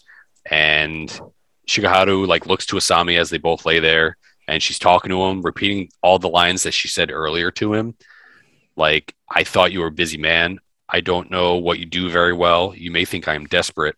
I was longing for your call. I didn't think I would see you again. Sorry, I'm pretty excited.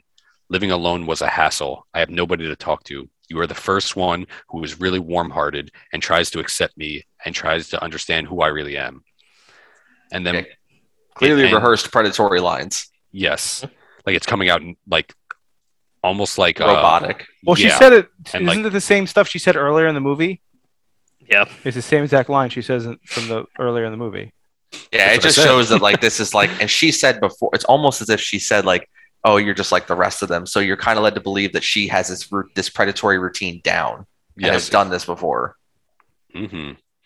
And then it ends with Shigeharu's voice. It's like a voiceover saying, it's hard to overcome that experience, but someday you'll feel that life is wonderful.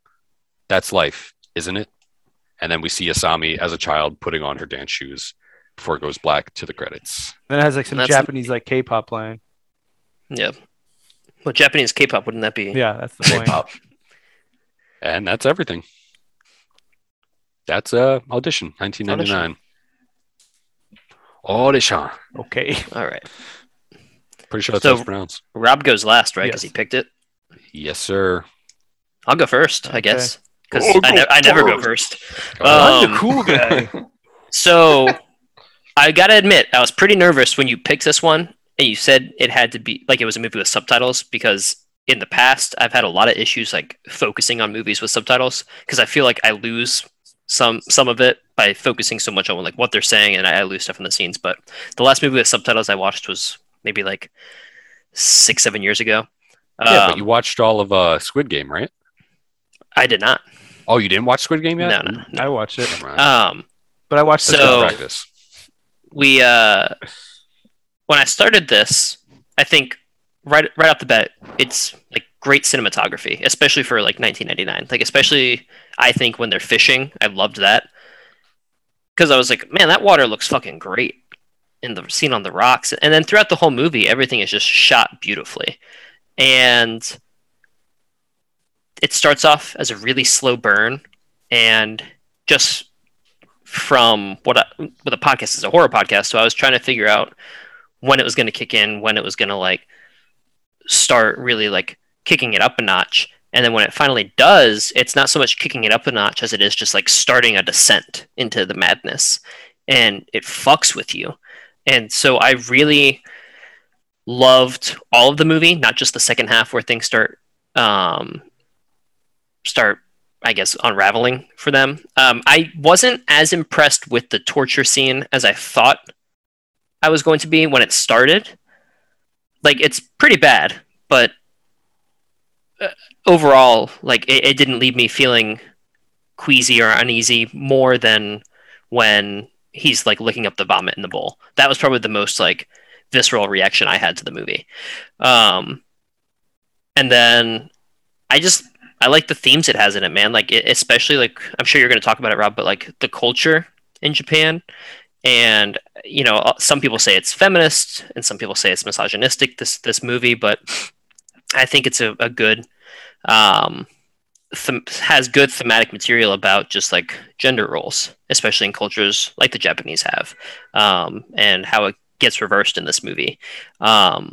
So that being said, I mean, I don't really know, like, we don't really have kills, right? No. I mean, there are, but I don't think this is one worth talking about, that kind of stuff. Yeah. I think probably the best scene in the movie for me was, I guess, yeah, probably the torture scene, because I think it was well done, even though it didn't necessarily knock me off my feet. And the scene I hated the most was him licking up the puke in the dog bowl. So I'm going to give it a 4 out of 5 because, like I said, I really enjoyed the movie. I don't know if I would watch this movie again right away, but it definitely made me want to watch more movies like it. So thanks for picking it. You're welcome. Actually, you know what? 4.5. Wow. Give it a 4.5. Damn. So that's my review.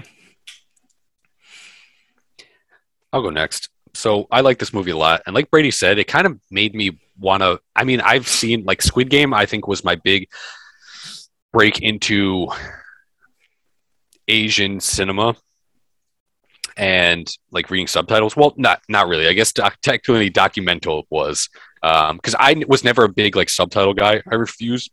You're to also read welcome. subtitles. Yeah, I refused to read like subtitles, but for the most part. But when Rob had me watch documental, he was like, I promise you, like, it's really good, it's worth it. And I watched that and I was like, wow, this is actually like, it's not as hard to follow along as I thought it would be for subtitles. And luckily in this movie, not a lot goes on, so it's pretty easy to watch and read. Yep.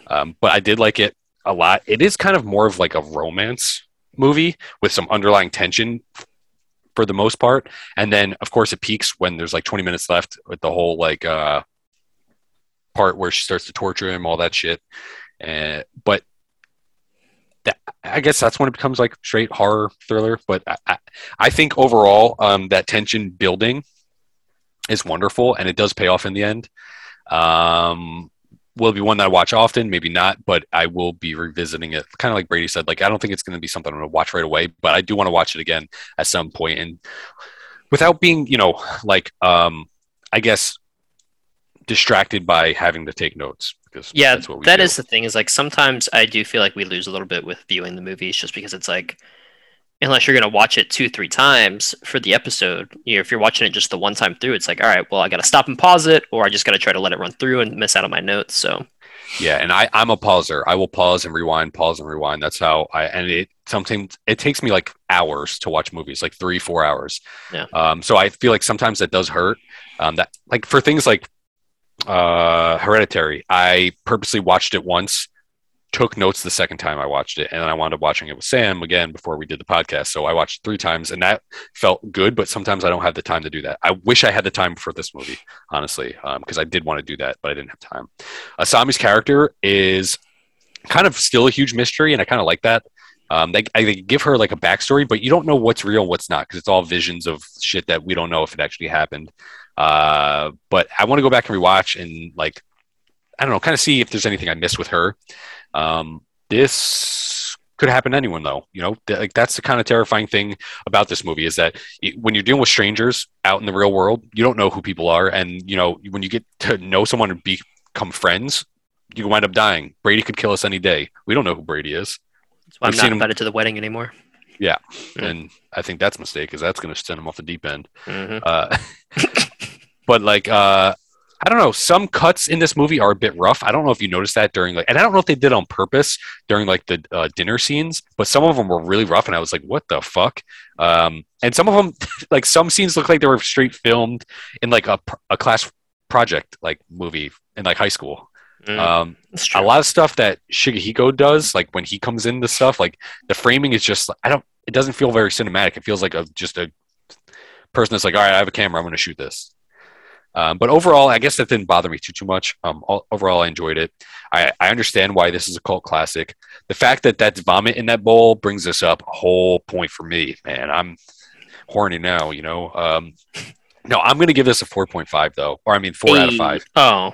Yeah, 4 out of 5. I almost made it 4.5, but the thing is like, I think the reason it's not that high, I'm saving that extra 0.5 is because I'm not going to watch this all that often. But I do want to explore more stuff like this. I think that's why I gave it the extra 0.5 is because it made me want to actually keep. Yeah. Have you seen Ichi the Killer? No, I actually Ichi the Killer recently got put on my radar, and I downloaded it a couple months ago. I haven't watched it yet. You guys know me. I download, but I don't watch. But that's one I really wanted to watch. I might throw that pick in next because I'm going to tell you this right now. That movie is almost like Takashi Miike looked at this film and said, what if I did more? Yeah. But Asami, like I love her character. I think that she's so beautiful for like such a plain and reserved character, and I think that's part of the terror in it as well. You wouldn't expect something like that out of her, or maybe you would because you kind of know what you're walking into with this movie. I mean, I think most people who watch this movie now know about that torture scene. I do agree with Brady. Like I feel like for as much as it's hyped, I feel like it's supposed to be worse than it is, but it really wasn't all that bad. But yeah, that's pretty much it for me. Mark, what do you got in your head about it? So first, I want to apologize to Brady because last time we did the Hitcher, and I said that was the worst movie you ever did. This now takes the cake for the worst movie we've ever done in this podcast. Damn. I've never been so bored watching a movie in my entire fucking life. From start to finish, I couldn't wait for this movie to be over. It felt like a chore to watch this movie. Literally for an hour and 45 minutes, nothing fucking happens. And then the end payoff is not worth it to me, especially, I guess, when this movie came out in 1999, maybe back then that was like their torture porn scene or whatever was like that's big back then. But watching this in 2022, this movie it doesn't pay off for me. I don't like reading subtitles. That's not a knock against the movie. I don't like watching movies with subtitles. I absolutely hate it. Yeah. I watch Squid Games. I watch it with dub, even though that kind of hurts to watch that way, and I still enjoyed it. But I can't watch movies with subtitles. It took away from writing notes and stuff like that. It made it so difficult to watch. Nothing really happens for a long time. And it really got boring. And the only thing that I like about this movie is when she says the deeper thing, just because the noise is funny. Yeah. And also, I did like when she cuts the guy's head off with the piano wire and his head like kind of falls over. But I could never watch this movie ever again. If I had the death penalty and they said you can get out of it by watching this movie, I would inject myself with the needle and say, I hated this movie. Well, I mean, Brady, I had to reclaim the top spot because you stole my Hellraiser. This puts the Hitchhiker. Or, I don't even remember the fuck that movie we just watched. Was the Hitchhiker, the Hitcher, the Witcher? Hitchhiker's Guide to Galaxy. Yeah. That's like a 5 compared to this. This movie, I give a 0.5. I absolutely first 0. There we go. It would get a 0 if it didn't have her saying the deeper thing, and it made me laugh. I don't know if I was just so like, when you're like tired and you get like drunk funny, even though we don't drink. Well, 3 of us don't drink, but you like laugh at stuff like that. I also, the end scene when she fights the sun and it's over in like 35 seconds. I don't understand why they couldn't drag that out. They drug the whole movie out, but the most important part of the movie, they don't do. I just assume even they were like, all right, we got to wrap this up. But still, like, they wasted an hour and 40 minutes of they could have put in 10 minutes and made the ending so much better. That makes me dislike the movie more because of that. I don't think the payout's worth it. It's a slow burn, and I'm not enjoying it. So 0 out of 5 for me. I will never watch that movie ever again. And Rob, how do you feel about this? It's your first time watching it too. Yeah, so I'm definitely no stranger to Japanese cinema. There's tons of films and shows and things that I've watched. So to me, I kind of understood a lot of some of the context and some of the styles of, it's a presentation of the film. That being said, it might shock you that my score will be lower than Brady and Kyle's. Lower than mine? No. I think my problem is that having previously seen Ichi the Killer, I was expecting something very similar to that or something in that realm. And now I understand how Ichi the Killer is more of a ramp up from Audition. Like, I think that tainted my view a little bit of it. As well as watching like 13 Assassins and how violent that film is. Nonetheless, I'm giving the film, believe it or not, a 3 out of 5 right down the middle of the road. And my big issues with the film for me personally is pacing. I think this film could end up being an hour and 30 minutes and be solid, even an hour and 20 and be solid. The issue for me is that the whole sequence leading up to that final end sequence just takes too long. It's too long of a burn for me. And maybe I'll settle into it differently later. But just for me watching it, like, I understand what Mark was saying, how you're just kind of like, why is this taking so long? And I get that the reason for that is to kind of lull you into this sense of like, hey, you're really examining these themes of loneliness. You're examining these themes of misogyny and stuff like that. I 100% get that. It just, to me, it burns a little too long. When it does turn, oh my God, does it turn. I could barely watch the dog vomit scene. I literally was just, it takes a lot. As someone who tends to like body horror and creature features, like, even that was a little much for me. Just, I was like, I don't know what it was. It just got me on a different level. I'm kind of disappointed that I didn't realize it was vomit, honestly. I thought it was just milk, and I was like, oh, okay. Yeah, well, she's kind of in the background, doing it. But yeah, that I was like, okay, all right, we're on a different planet now. I was like, there is Takashi. There he is. Okay. And the torture sequence, I thought just another masterfully shot scene in terms of just showing you little, but making you feel a lot. Like there's not a lot of blood and gore. Obviously, when you saw the feet off, that's a different subject. But it just the way that she's acting and his reactions to it and the sound design, that pain is believable. It's good. So honestly, like that's to me what saves the film and makes it rewatchable for me. There are a couple themes here that are huge, loneliness being one of them. And actually, just last year, Japan's government created their first minister of loneliness. Loneliness in Japan is considered the worst possibly in all of the developed countries of the world. The amount of isolationism and suicide rates are through the roof.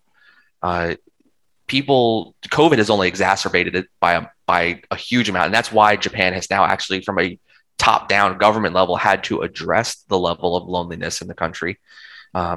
Declining marriage rates, declining childbirth rates, the decline of relationships has definitely impacted the country. And obviously this was a big talking point towards the end of the 90s. In addition, there's other themes about the expectations of women in the workplace. Kotobuki Taisha, which means resignation from a company on marriage. That's why when the secretary says, I'm getting married, she's looking for more of a response, because generally what that means is I have to quit the company. Well, they had an affair together, so I think that's another. Exactly. What I'm saying is it's not like she can get married and then stay with the company and still be close to him and maybe even still have an extramarital affair. Like, it just means like, hey, once I'm married, I'm removed from your company forever. Like, I'm gone. And I think that she wants him to say like, no, stay with the company, stay with me. Right. So Kotobuki Taisha is a major issue. And women in society, Japan is very patriarchal. No way around that. I know a lot of people like to talk about patriarchy here and there, but Japan, from its feudal era straight to today, is a very clear patriarchal line. 100%. A lot of that comes from Buddhist and Confucian practices, so it's not too out of the realm. So there are a lot of themes of militant feminism in this and overt misogyny and a lot of things of that nature, and almost like the violent clash of a culture within the film. So I see a little bit of that in there. And then obviously what comes to mind is a little bit of a sick fascination with innocent people turning out to be murderers. I'm going to make a call back to Junko Furuta. Kyle, I believe you're familiar with that case. Are you or no? Which one is that? Is that the girl that Junko was tortured? Yes. Yeah. And tortured for like many days and like 40 days. Yeah. I don't know if you guys are familiar with this at all. No. Young Japanese boys who had loose affiliations to the local Yakuza. And I mean very young teenagers. Yeah. They were like 14 or 15 or something like that. Yeah, they basically picked up a young girl off the street and kidnapped her and brought her to an apartment. And they spent 40 days brutally sodomizing and torturing her. They would like burn her, like fucking put acid on her, like choke her, like broke light bulbs inside of her. Yeah, they would put light bulbs in her and break them. And then they would like do a lot of this till like she was on the brink of death, and then let her heal up a little bit and take and rest. Yeah, and like keep going over and over. And they were terror. Like the parents of the one kid were downstairs the whole time, and they were so afraid of their son that they didn't call authorities. Yeah. And so she ended up literally just dying of pain. She just died of her body just died of shock and exhaustion. And they put her in a barrel, filled it with cement, and then left her in a park. And so this moment in Japanese society caused a lot of people to start looking inward at what's happening to the youth and what's happening to young people and the cultural shifts and the violence in the culture. And so I think there's an influence there of the hyper-violence of the era and the degradation of society. So there's just a whole bunch of stuff going on in Japan in the 80s to the 90s that I can see the influence here in this film. but nonetheless, I think there are other great. I hope, Mark, I hope you're not too dissuaded. Like for me, I'm giving it a 3 out of 10 because, like I said, I agree with you that first half of its pacing is. Whoa, 3 out of 10. So yeah, Yeah, 5. 3 out of 5. Whoa, 3 out of 5. whoa. Oh, that's how you know I'm tired. Like I agree with Mark that it's got a really rough pacing. But for me, I think because I have the context of a lot of things involved in Japan's social and cultural history, as well as contemporary history, there's a lot of stuff here that resonates for me. That being said, Mark, I can assure you there are other Japanese horror films that, in my opinion, are superior and would have a lot more payoff for you. And I'm hoping at some point we can check out another one and you won't beat me up too bad. In the parking lot. But a big thanks to Mark for going out of his comfort zone and watching and giving up some hours of his life that he'll never get back. Well, it's part of the podcast, so I appreciate you. Mm-hmm. So that's where I stand. My favorite moment of the film, I think, is the torture scene, like Brady said, and I think my least favorite moment of the film is the first hour and 28 minutes. So my least favorite moments. Yeah. All right. Well, sweet. Yeah, I'm glad we watched it. Yeah. I'm more than glad. I mean, I've always meant to watch this. Just this pushed me to actually do it. So yeah. I've always seen like the picture of the girl with the syringe. So I always thought this movie was like she was like a crazy nurse, like killing people. That's what I thought it was. And then when I watched it, I said, "This is not what it is." That is not what I thought. But it is, but it isn't, I guess. Yeah. I always like read that people said Asami was like a tragic character, and I don't really think she is, honestly. I think she's got a tragic backstory, but is it even real? We don't know. Well, she has the burn marks, right? Yeah, I think everything with her as a kid was probably real. Yeah, but I think she's just more of a monster. Yeah, I think there's a lot of questions to be asked and no answers to be found. You ain't wrong. And that's it for Audition 1999.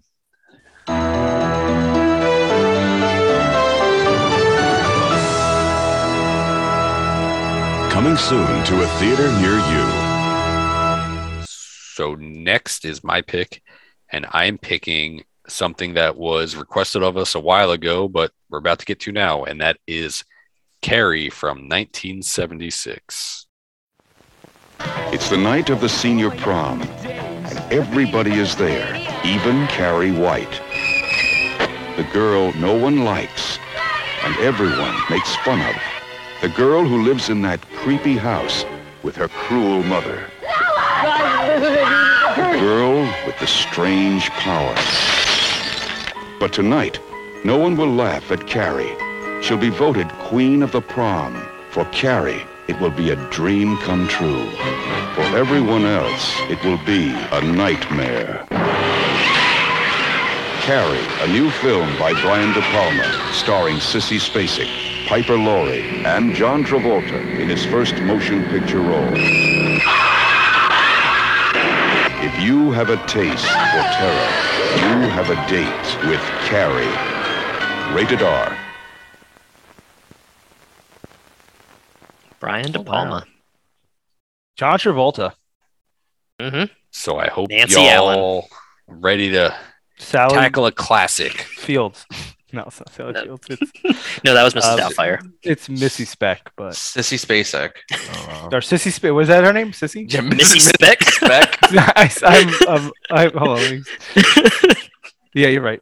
All right, cool. So Carrie it is. Yeah, we don't have any rates or reviews. If you would like to, please leave us a voice message. That would be pretty cool at anchor.fm/Vintage Horror Podcast. That is right in our bio on our Instagram. You can just click it, go right there, click like the message thing, and you just record a voice message. Tell us whatever you'd like. Or, you know what? Tell us what you'd like to hear or what you don't want to hear. If you don't want to hear how horny I am all the time, or if you don't want to hear... you want to hear more about how the rest of us are horny. Or if you want to not hear Brady's tragic past. All right, that's going to happen whatever we get rated or reviewed, okay? That's my own horror story. If you want Rob to stop saying sorry for everything, just, anything. You can email us at vintagehorrorpod@gmail.com. Our Instagram is @vintagehorrorpodcast. And our Twitter is @VintageHorror_. Feel free to tweet to us. This way Rob has something to fucking do for once in his life.